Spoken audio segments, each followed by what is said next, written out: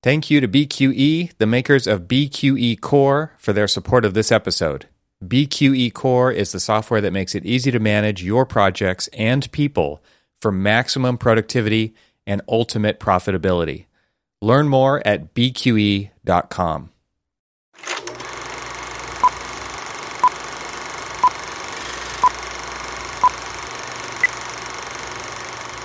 I mean, we've both designed schools, yeah?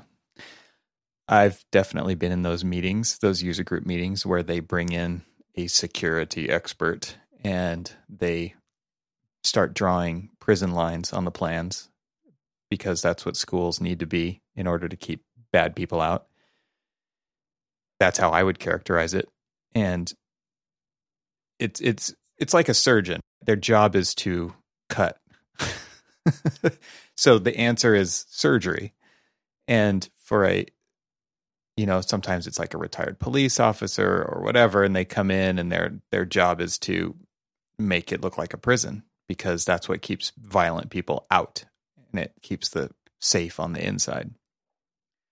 And it's never that easy, right? I mean, and just to think about where I've practiced versus where you've practiced and thinking about the way schools are designed in different climates and areas, and every community has a different set of inputs that are going to help flesh out what that school is going to be like to be in. There's so many things, so many factors, and it's so easy to come back later and say, well, it should have been this way when something happens. And you can never foresee what those things are going to be in the future. Of course, you're trying your best to plan for any number of things that could possibly happen in the future on a school campus. It's impossible, right? It's an impossible task. And so you do everything you can when you can to make it a safe, but more important, a learning environment that's conducive to that, right? And those things don't always align. They just don't always align. So I think about what happened, and I think about how there's a lot of armchair quarterbacking going on, and there's experts being interviewed on, every school should have a armed police walking around. Every school should have a single entry gate, which, all that kind of stuff just screams prison to me. That's what it screams. Oh, yeah. Yeah.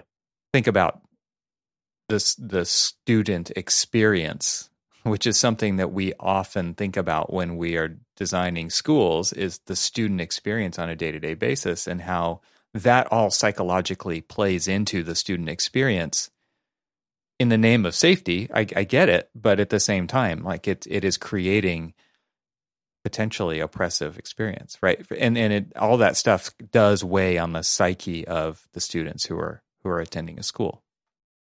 You've been on numerous school board meetings. You've been in, numerous design meetings with school capital construction committees and things like that. You've been on meetings with PTAs. You've been on all of these different meetings who help shape the future of schools. And I know that you have probably dealt with the school of the 21st century and what does that mean? And yes, part of the conversation when we're talking about the school of the 21st century is the conversation of school safety and how to increase the school safety.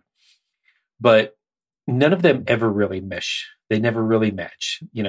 Ideals of one thing don't match up with the ideals of something else. And I've been in meetings where every time we have a school shooting, and now seeing how it's happening more and more frequently, security is first and foremost. And so I'm just thinking about, and it's hard to put into words, all of the emotions that I've got going on right now. A lot of them is anger. A lot of them is disgust. A lot of them is a lot of things.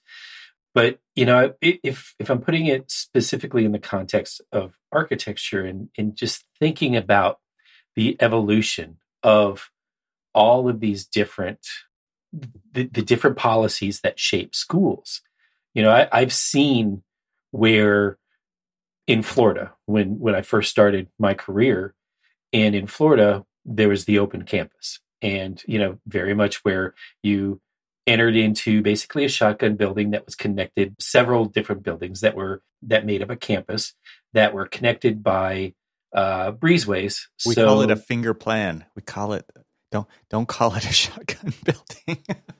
Yeah, that's well, unfortunate. I mean, it's just, it's this long singular building, right? Double loaded corridor right down the middle.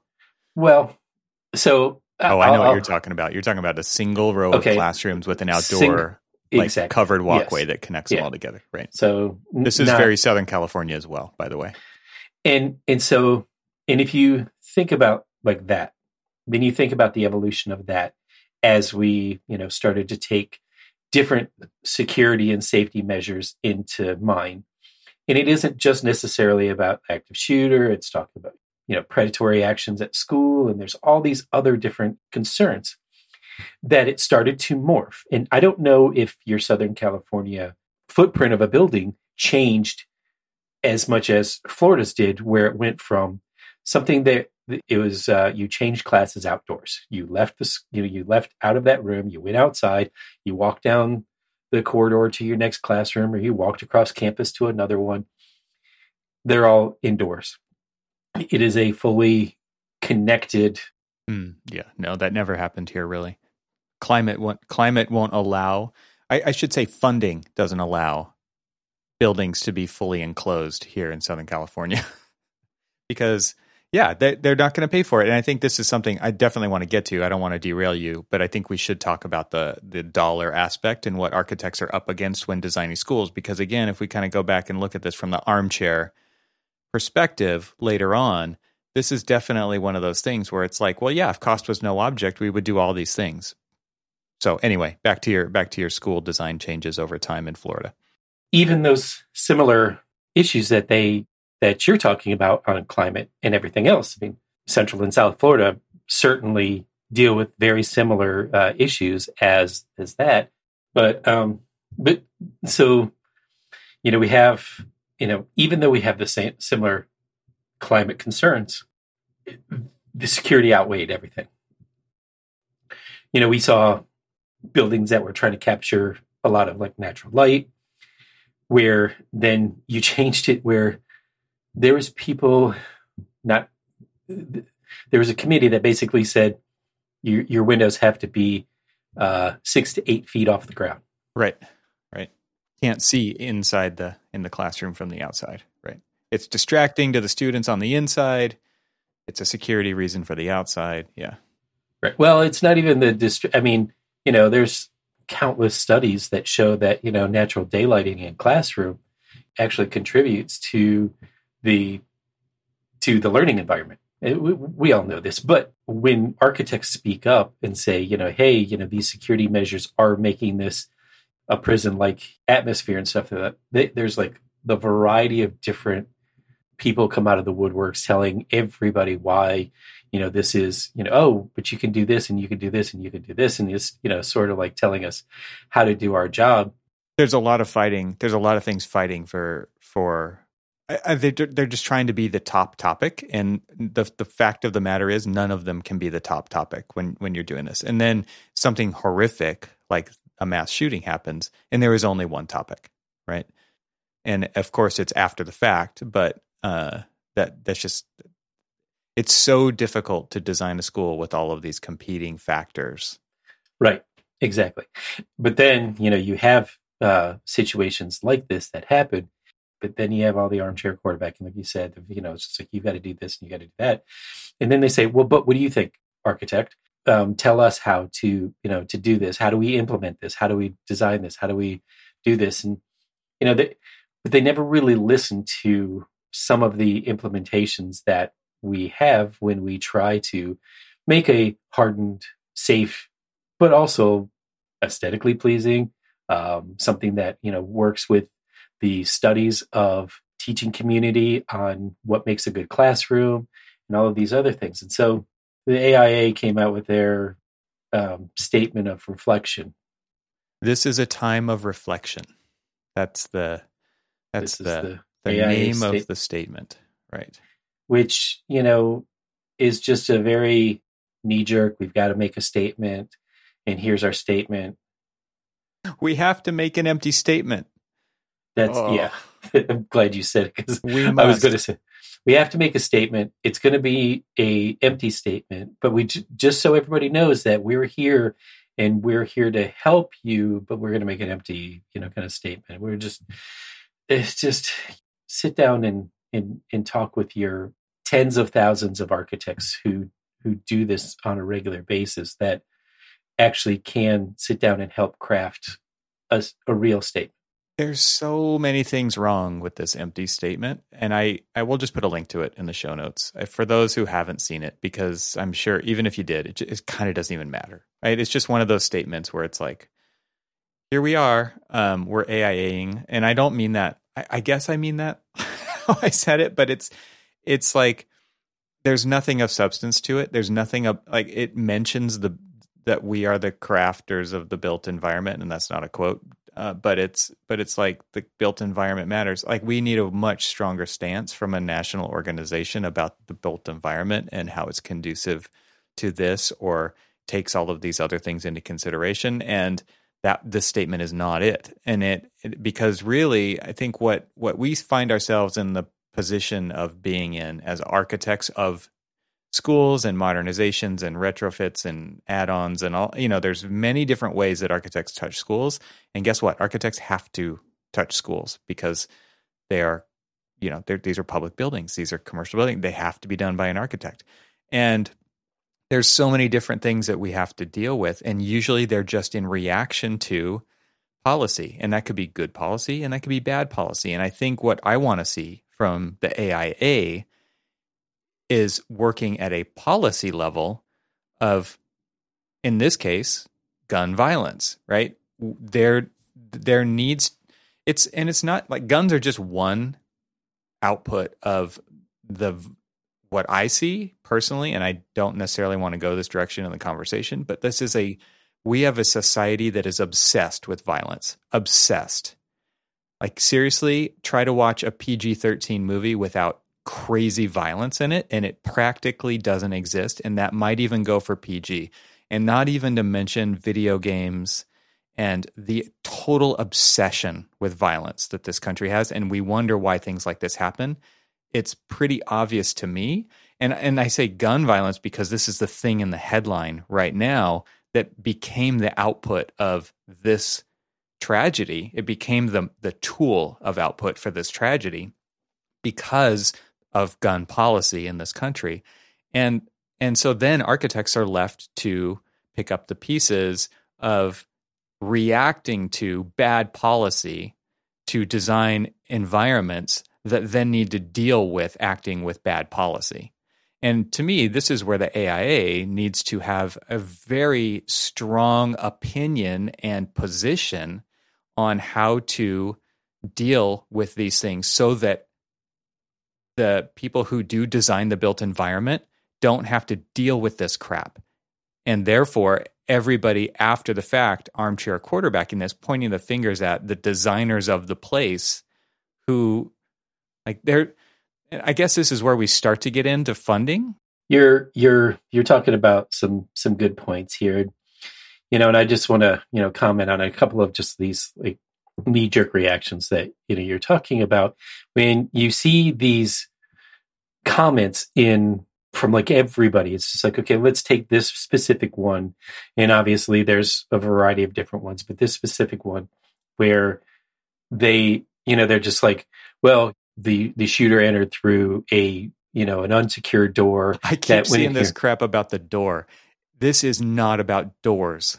Exactly. And that's the thing is just like, but the reactions are, these knee-jerk reactions are, oh, well, what is the door even doing there? Why would you have a door there when you just have this one door? Why not just that one front door? And you're just like, this is where architects have failed. The AIA has failed in substantiating the value of what we do. And I don't mean it that way from like a marketing speak, but I mean from like a life safety point of view. Exactly. And so the conversation really is like, hey, it is so complicated. It's so hard. Well, it's complicated, but I've gotten so frustrated because there's so many different of these, knee-jerk reactions to it's not the gun, it's the person, it's not the person, it's the building, it's not the this, it's the that. And I'm just like, oh It's my the Lord, door. you know, It's it the is door. the door. It's the door that was you know, propped open. That and shouldn't it's have just like, well, you know, when they were coming back in, you know, the door didn't lock. We're going to investigate, you know, why it didn't lock. And it's just like, we're losing focus on so many different things.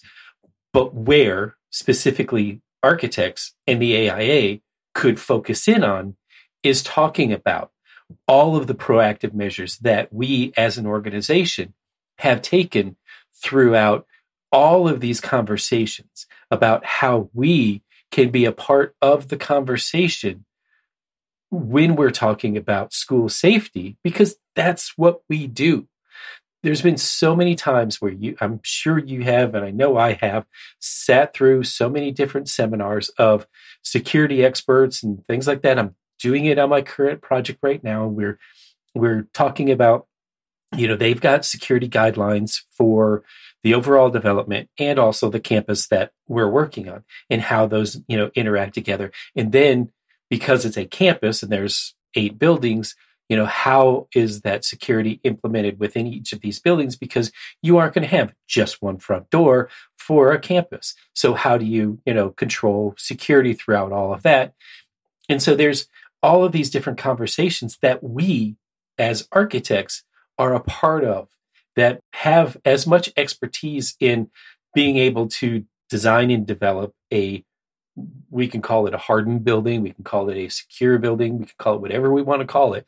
But we've got so much expertise or understanding of how to be able to take and implement a lot of these security ideas, or at least be a part of the conversation of the security ideas. Because I know that I come into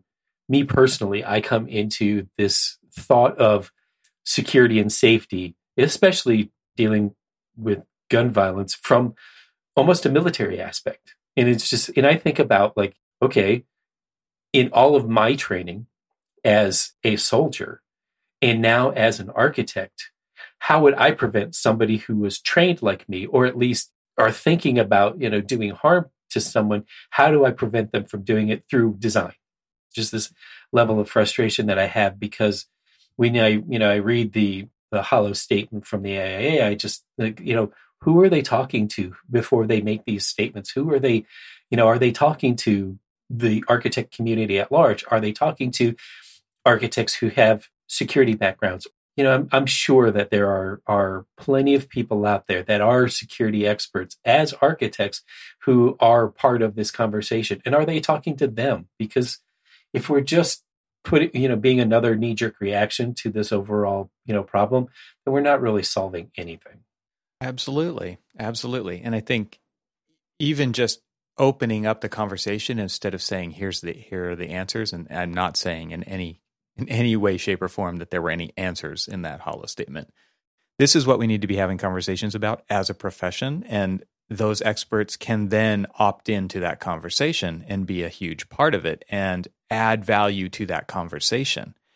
And instead, it's like, as you may know, I think the very last thing is like, as you may know, I'm looking for it right here. As you may know, AIA was integral to the enactment of a law that created the School Safety Clearinghouse, a multi-federal agency of effort to address school safety through a variety of efforts: architectural, mental health professionals, law enforcement, resources, etc., including design. And so basically this whole thing, its call to action at the end is, go read this website. And it's like, to me, it's not, the answer is not, well, we've already created this resource that is probably on many levels a dead document. I don't know how often it gets updated. I mean, if I click on the link, I believe that it takes you to a site that it does look like it gets updated every once in a while. But like thinking about it, like there's definitely nothing on here regarding the latest incidents. And I just think like this is not a conversation. And the other thing that I don't like about this statement is that it does not encourage any conversation either.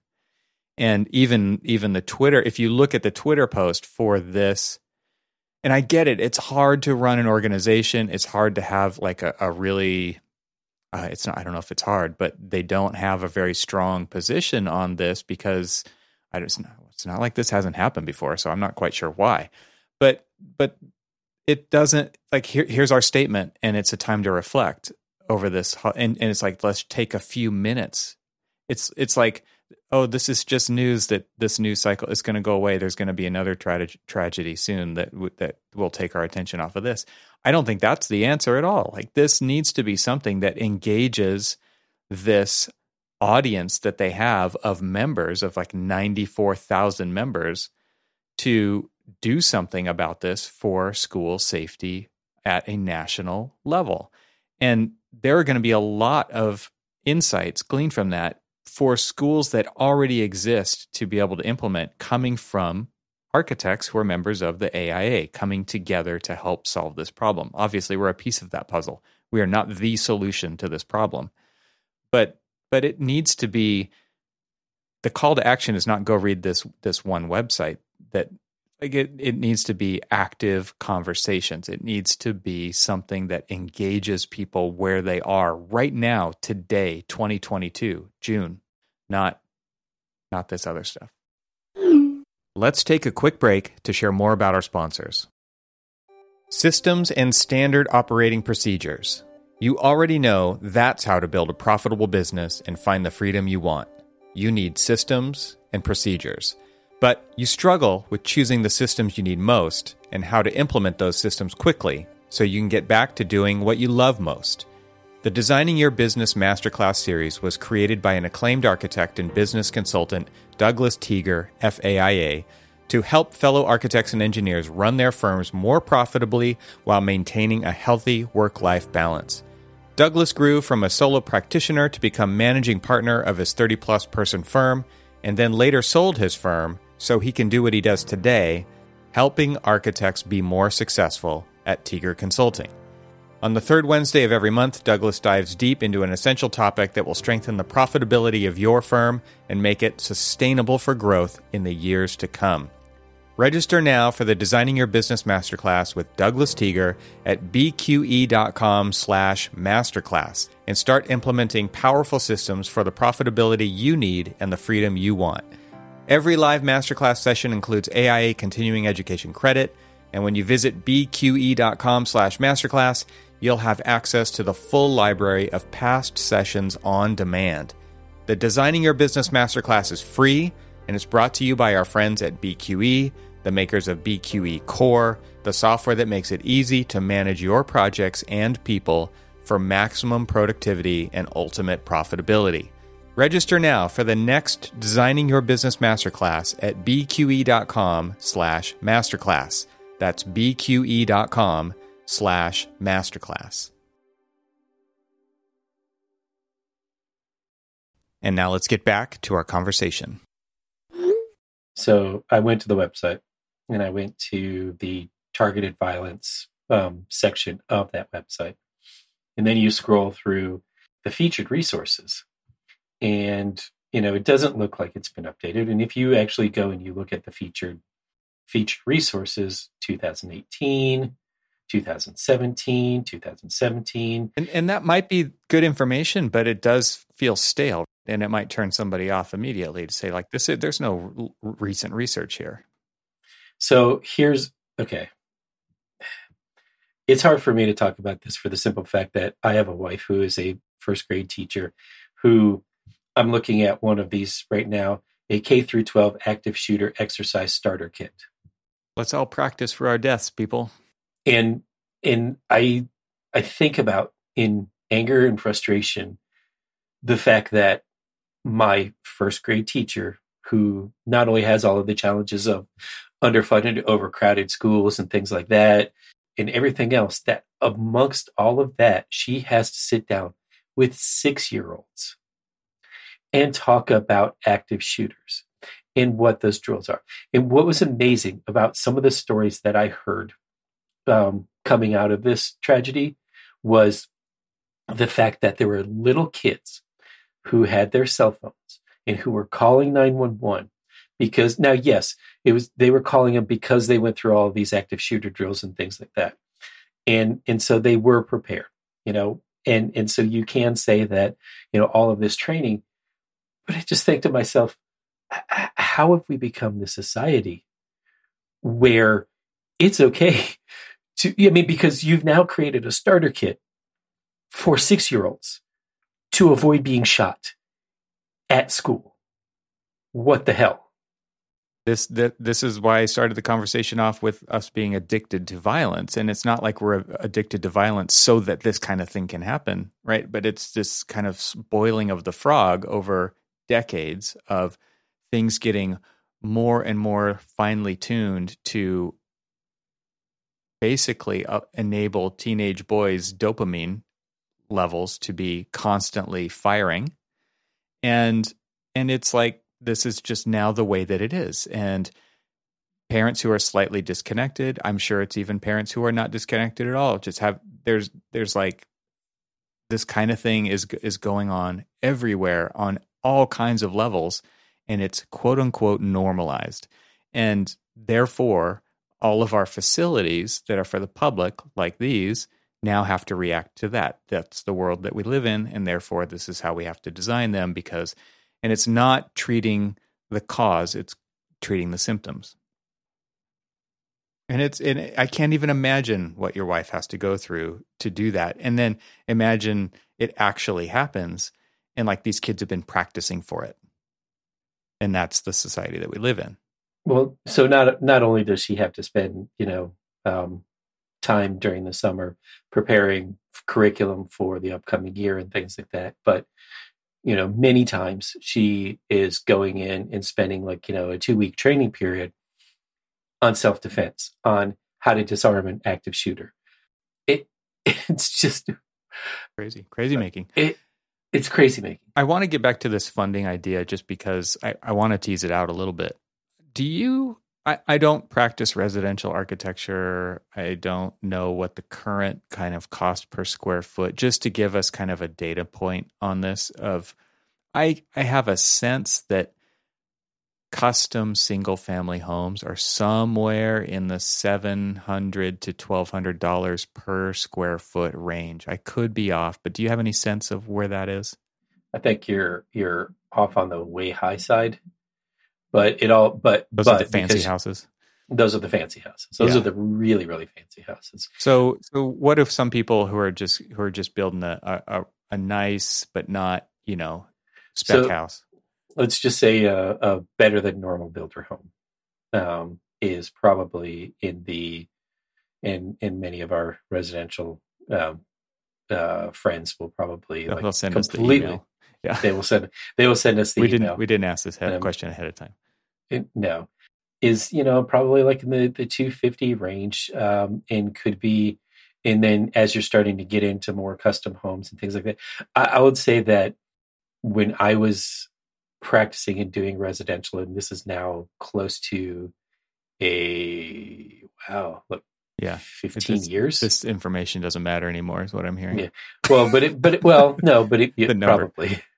Well, I mean, I was doing like high-end residential 15 years ago, and it was $500 a square foot. Yeah, so that is way higher now. That's the numbers I was quoting. So, yeah. Anyway, the only reason I bring that up as a data point is because like houses, small houses are expensive to build.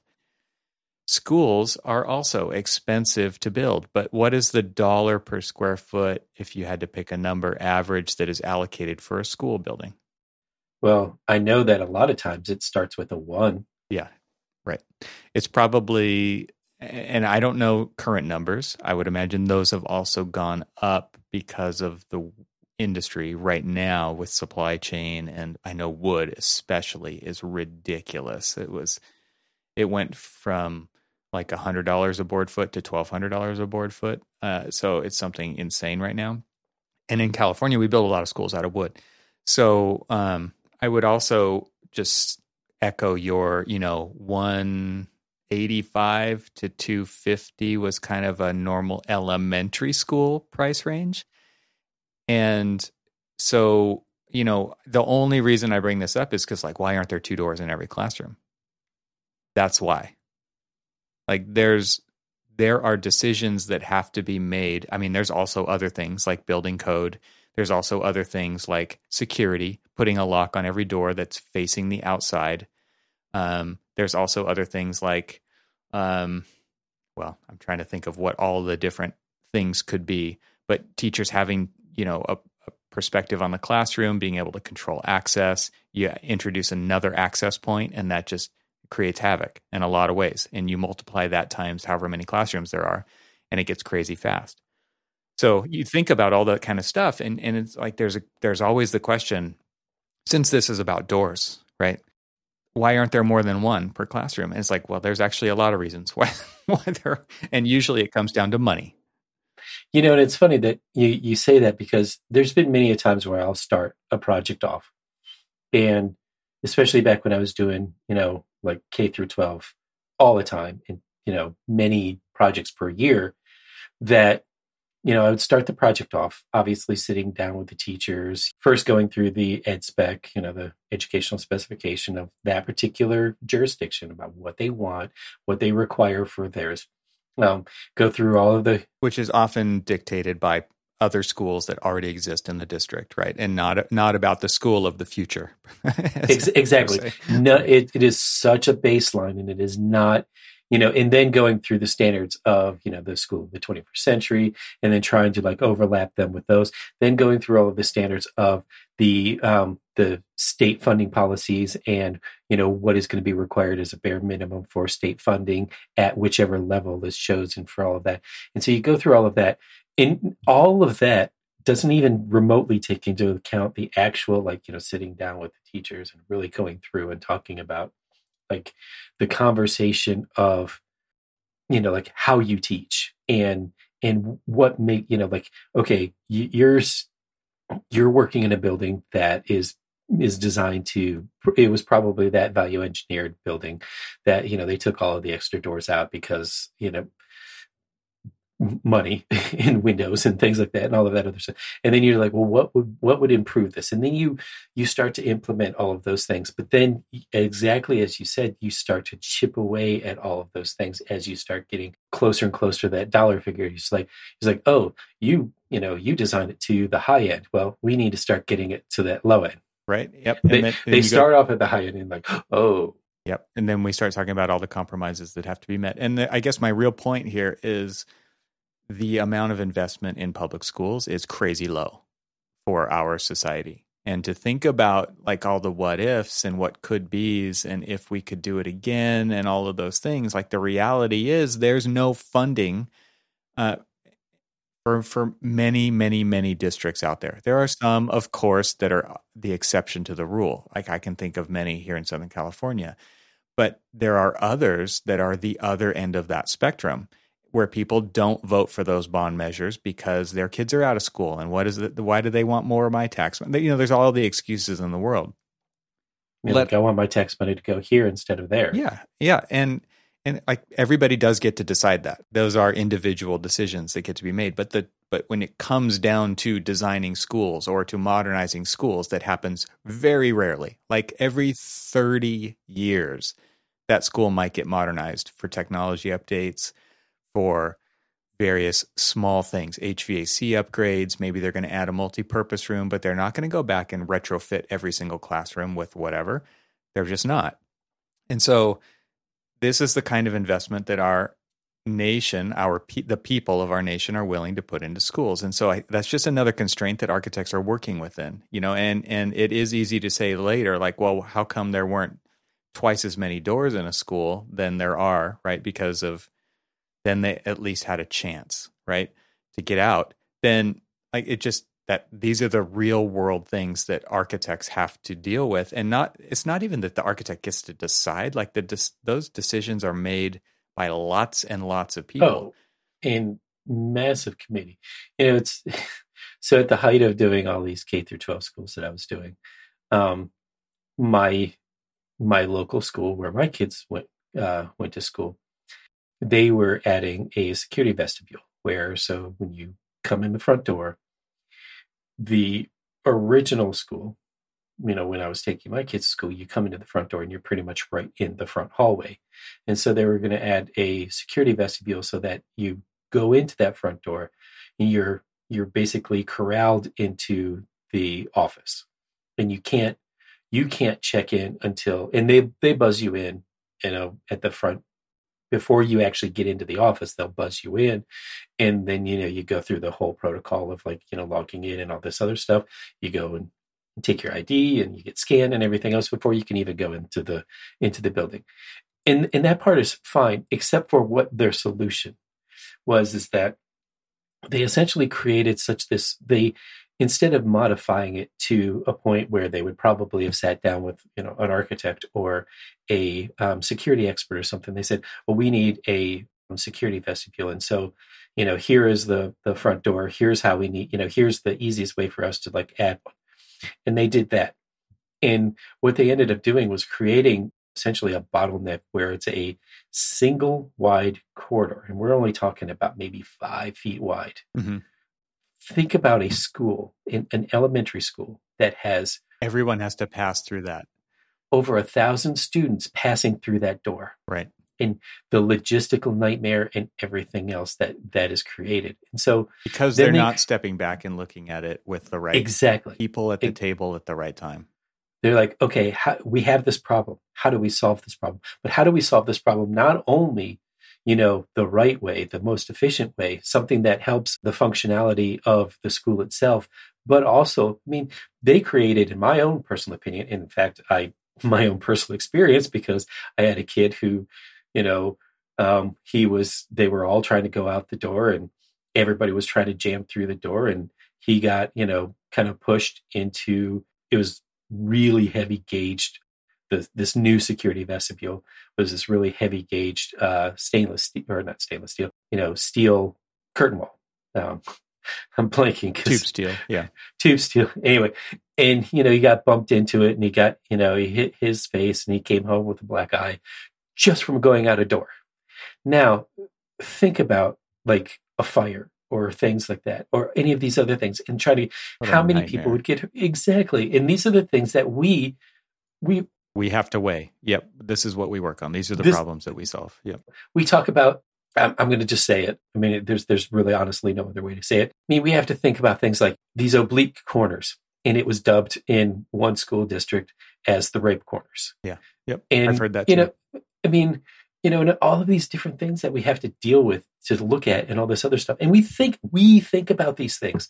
We think about, okay, if there is a blind corner, how do we prevent that? Or how do we help, that, so that, you get more eyes in that corner, so it's not a blank corner anymore. You can actually see within it, and all of these different things. And there were so many different conversations that I've had sitting there in front of the Cabot construction, both the actual like planners, big air quotes there, and the security people and the maintenance people and all of these other things, to talk about all of these things and really try to have them see what it is that we're trying to do to implement those. But it's having that conversation with all of the right people in the room. And when you don't have the right people in the room, you get these things where, a kid just tried to leave the school, gets a black eye. I have a similar story without any bad outcomes, but it was determined at some point during construction of a K-8 that I designed that the front door needed to be protected by bollards in case a car was going to just be smashed through the front of a building, because I guess that could happen. Sure, I'm sure it has happened. Right. Anyway, the solution that came out of the construction trailer, which, again, this was just kind of a last minute ad during construction. Hey, somebody, shows up and says, hey, what are we doing about people who try to crash their cars through the front door? And the solution that came out of this, I was not a part of this conversation, which is mind blowing to me, that I'm not even invited to participate in this conversation. And it's always framed as like, hey, we drew this thing up, but we wanted to get your input. What do you think? After the fact, right? And I kid you not, like the number of bollards that surrounded this front piece of glass in the main administration, like check-in area, like you're describing. Yep. It was like a jail of bollards.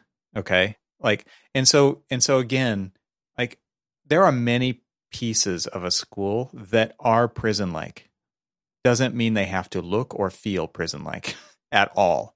because that's what we design around. We design around the constraints, the necessary constraints of security, safety, all of these things. But it doesn't mean it has to look and feel like that, because again, that does have a psychological impact on every single person that passes through those front doors. And over time, that does not set up people to be great contributors to society, great civilians, right? It's like everybody's living in fear at this school. And part of that is because it looks like a prison. And so it's like, no, we don't have to accept this solution. Seriously, they sent me this PDF. I can't even tell you. There was probably 18 bollards that kind of formed this frame around the front door that kind of projected outward toward the parking lot. And it's like, if you're telling somebody something, I mean, that's to me what it said was like, hey, like we're proactively responding to you trying to drive your car through the front of this. It's not going to happen because look, we just put 18 bollards here. And instead, it's like, no, we're not doing that, right? We're not going to make a prison of bollards in front of the school. And so it seriously took like 20 minutes. No, I'm just going to design these different radius concrete pedestals and kind of randomly place them so that the distance between them never exceeds X footage, right? So that somebody can drive through it, but it gives the place a feel that is not a prison. It gives kids something to sit on. It makes it more playful because it's a school, and it's not going to give anybody the psychological impact of the prison vertical bollard look. And it was like when I sent that back, I'm like, no, we're going to do this. And it's like, whoa. And in that moment right there, it was such a great example of why architects need to be at the table when these decisions are being made. I went through this exercise on one of the last project. I went through this exercise on numerous K through 12s, kindergarten, the last kindergarten that I did, not kindergarten, K through 5 that I did. Same thing, they, for security reasons, because of, whatever active shooting event that happened at that particular time.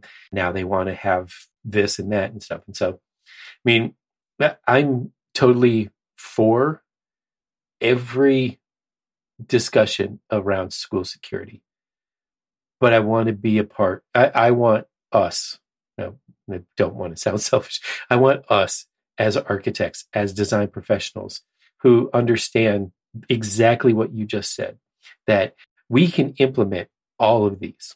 But let's have this conversation early on. Let's not, again, knee-jerk reaction where now we're going to have this 5,000 bollards right in front of it. So you're basically, having to kind of like, zigzag through to get into the front door because then they're not thinking about, again, these potential safety hazards of, okay, yeah, you're in, and yeah, you can't you can't have somebody enter in with a vehicle or something like that, because you have this thing.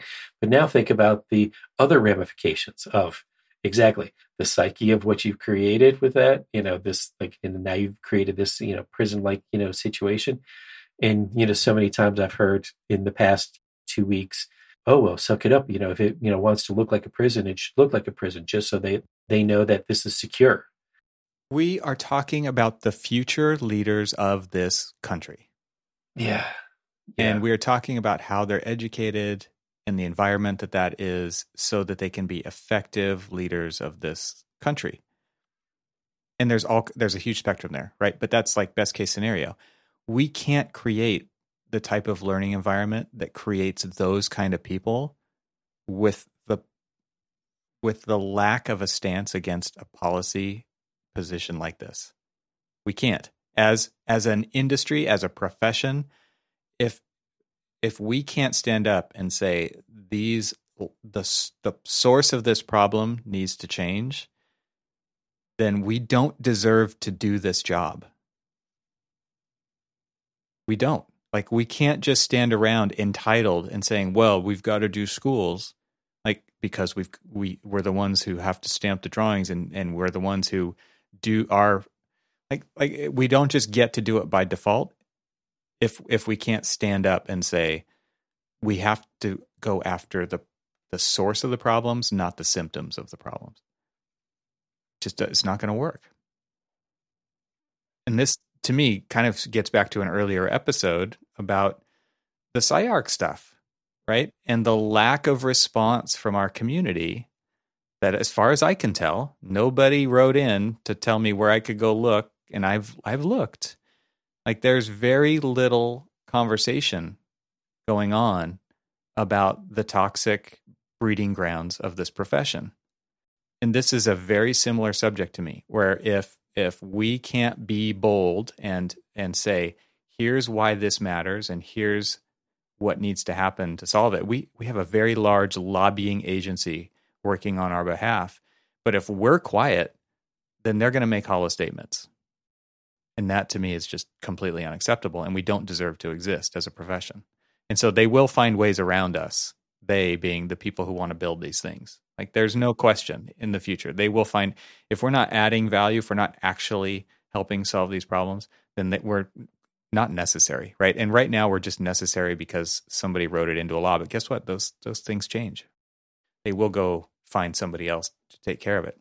And then you'll get prison bollards in front of your school, right? Because they'll just ask the contractor to draft it up in Adobe Acrobat real quick so that they can throw those things in during construction. And that's what you get. And that, to me, is kind of crazy making. I just hope that having this conversation out loud right here and putting it out there for people to engage with is helpful and useful, and that it goes a little more in depth than, this is merely a time to reflect. Because just a few minutes to reflect isn't going to change anything.